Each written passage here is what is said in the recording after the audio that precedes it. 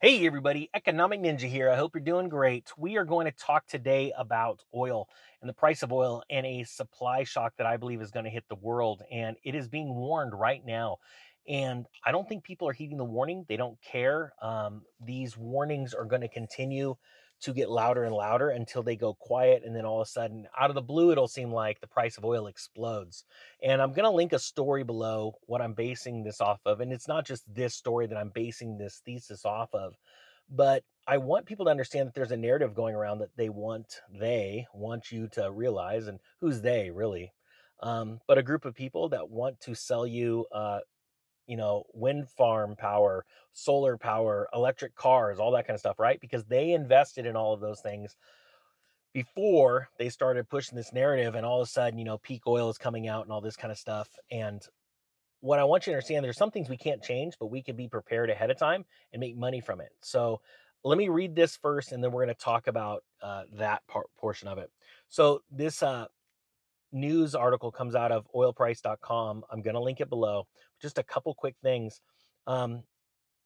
Chief executive of Aramco said earlier this week that years of underinvestment have damaged the balance between supply and demand in the oil market. It should have been a wake up call to those in the decision making positions. Instead, the Secretary General of the UN bashed the oil industry once again for feasting on record high profits and urged governments to make them pay for this. All right. So there's a lot of rhetoric going between each sides, right? Between the oil producers and the heads of these nations, right? They always want to blame things. Let's tell you something very simple. Very, very simple breakdown. Why prices go up. It is supply and demand, right? That's not always the case. It could also be a false narrative and speculation, rampant speculation in a market, all right? Especially in the futures market of whatever we're talking about. But today we're talking about oil, all right? The next thing I want to bring up. Meanwhile, OPEC's production shortfall last month reached 358 million barrels per day, a figure equal to some 3.5% of global demand, and the United States continued to sell oil from its strategic petroleum reserve. Now, it's not selling, the U.S. is not selling oil from its strategic petroleum reserve because we've run out of oil. It's selling it to try and bring down the price, right? But price is only based on perception, right? Do we believe that we're running out of oil? Let me know in the comment section if you believe that. Or are there stories being put into place in a way that it will cause fear and uncertainty and take the price of oil and shoot it up? Now, I believe that you are going to see higher oil prices in the next year outside of normal cyclical events that normally bring oil up. Let me explain. Every time we have major holidays, major driving holidays that travel is involved, like Memorial Day, Labor Day, 4th of July, Independence Day, I apologize, Independence Day, which we should never forget. And then just the straight summer and springtime, we normally see oil prices rise along with gasoline prices rise. Why? Because they are in anticipation of more buying. All right. What you're about to see, is going to be outside of those normal cyclical events because of a couple of factors: rhetoric or stories being told and fear coming out, and geopolitical issues like what's going on with Russia and Ukraine. Those events are going to cause the price of oil to go up. Now, none of us like paying, I love my truck. This truck is awesome. I use it for work. However, there are a lot of people that drive these expensive trucks and they just drive them and they're their only vehicle. I can't even fathom that. That's why I have what's called a commuter car, because I do not like filling up this truck at $300 or so every fill up. I don't like that. But my point being is that I use this truck because I need this truck for the capabilities of a truck, a heavy duty truck. But a lot of people think I'm in a police car with really nice leather seats. But there are people that just drive vehicles because they're flashy and because they want to show off. And I'll give you a great example in history, recent history, when this happened. When real estate was exploding in the early 2000s and I needed a truck, a 1-ton truck, I had a Ford F-350 at the time. I bought that truck because I used to have a Toyota pickup truck, extra cab. I love my Toyota, but it didn't tow heavy trailers and equipment around so that I can go and demo houses and rebuild them, refurbish them. So I had to buy myself a 1-ton truck. Well, at the same time, I was buying my 1-ton truck because I needed it. I needed the capability of putting loads of rock in the back, literally a ton of rock and things like that. People around me were buying these trucks because they were flashy. Well, gasoline and diesel were very inexpensive. As a matter of fact, compared to now, diesel was less than unleaded. But what happened was the explosion in oil price caused so many people to literally abandon their vehicles, sell their vehicles, or go buy a commuter because they couldn't afford to keep that vehicle filled, right? Now, at the peak, when that happened, oil ran to I want to say it was $130. And it was blamed on 2 rogue futures traders. Well, we all know it was a lot bigger than that now. But I believe that same event's coming, but much, much higher prices. Now, here's the problem.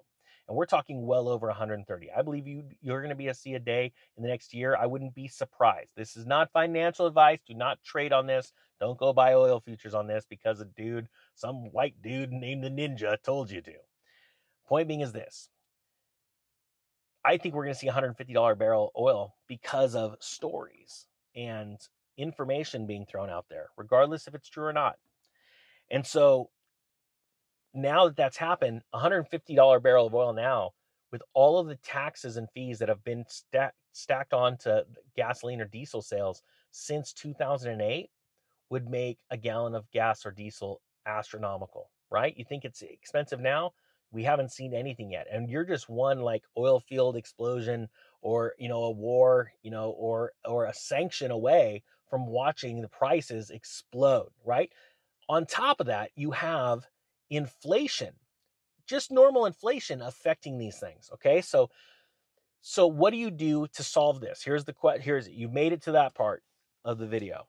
Well, one thing you can do, because we have a vehicle issue right now, but we also have a blessing because nobody's buying these vehicles. They're going to start coming down in price. Start looking now. If you only drive a truck like this, you may want a commuter car. You may want one. Even when gasoline comes down off its highs, like it is right now, that might be a good time. I just talked to a gentleman the other day, a friend of mine, that bought a new commuter car, and he said the gas savings from his truck to that pays for the payment. And I'm not telling you to go buy payments. You guys know how I feel about payments. But if you're in a situation where you're like, you know what, I am driving every day to work and I can literally get a commuter car and be in that same situation, even the payment on a used car is paid for in the gas savings. Well, I haven't saved any money, but I also do have a second vehicle. If one breaks down, I have another one to rely on. But you got to think, you got double the maintenance and all that kind of stuff. So that's something you really have to go into gingerly. But let me explain this. In 2008, when oil topped in June of 2008, that's when everything started to come down because people didn't have the money. But what also happened is commuter cars were not a dime a dozen anymore. They became very hard to find a good commuter car because everybody was out there. So I'm showing you right now, before the craziness hits, with stories like this, and please check out the story. You may want to review that and go, maybe I might want to look into this and not do it today or tomorrow, but maybe next month or down. And I'm telling you, December is going to be, I think, an amazing time because as markets crash, the price of oil will also come off, right? Because of what's called demand destruction. So as markets are coming down, everything's selling off, you're going to see oil sell off and you're like, the Ninja was wrong. Actually, a lot of people will because they've already clicked off the video. You're the blessed ones. You get to hear this part. But what will happen, though, is those stories will go, regardless if oil is going down, and this is what you need to be afraid of.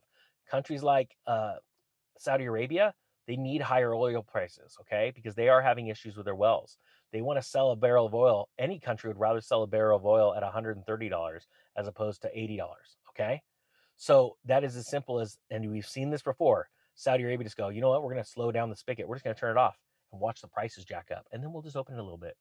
They do that kind of stuff, all right? So as you see these markets tumbling and you're going to see oil come down, I know it's crazy, get ready because it's going to just then do this, all right? There's a lot of countries right now that aren't happy that oil is $80. They're much happier at a higher price. So think about that. Take a look at the video. Again, thanks to all the new subscribers. If you haven't hit the subscribe button and you've been watching a while, The greatest, easiest way, the free way to support me and what I'm doing is just hit that subscribe button. Really helps me out. And of course, thumbs up. Have a great day, guys. The Economic Ninja is out.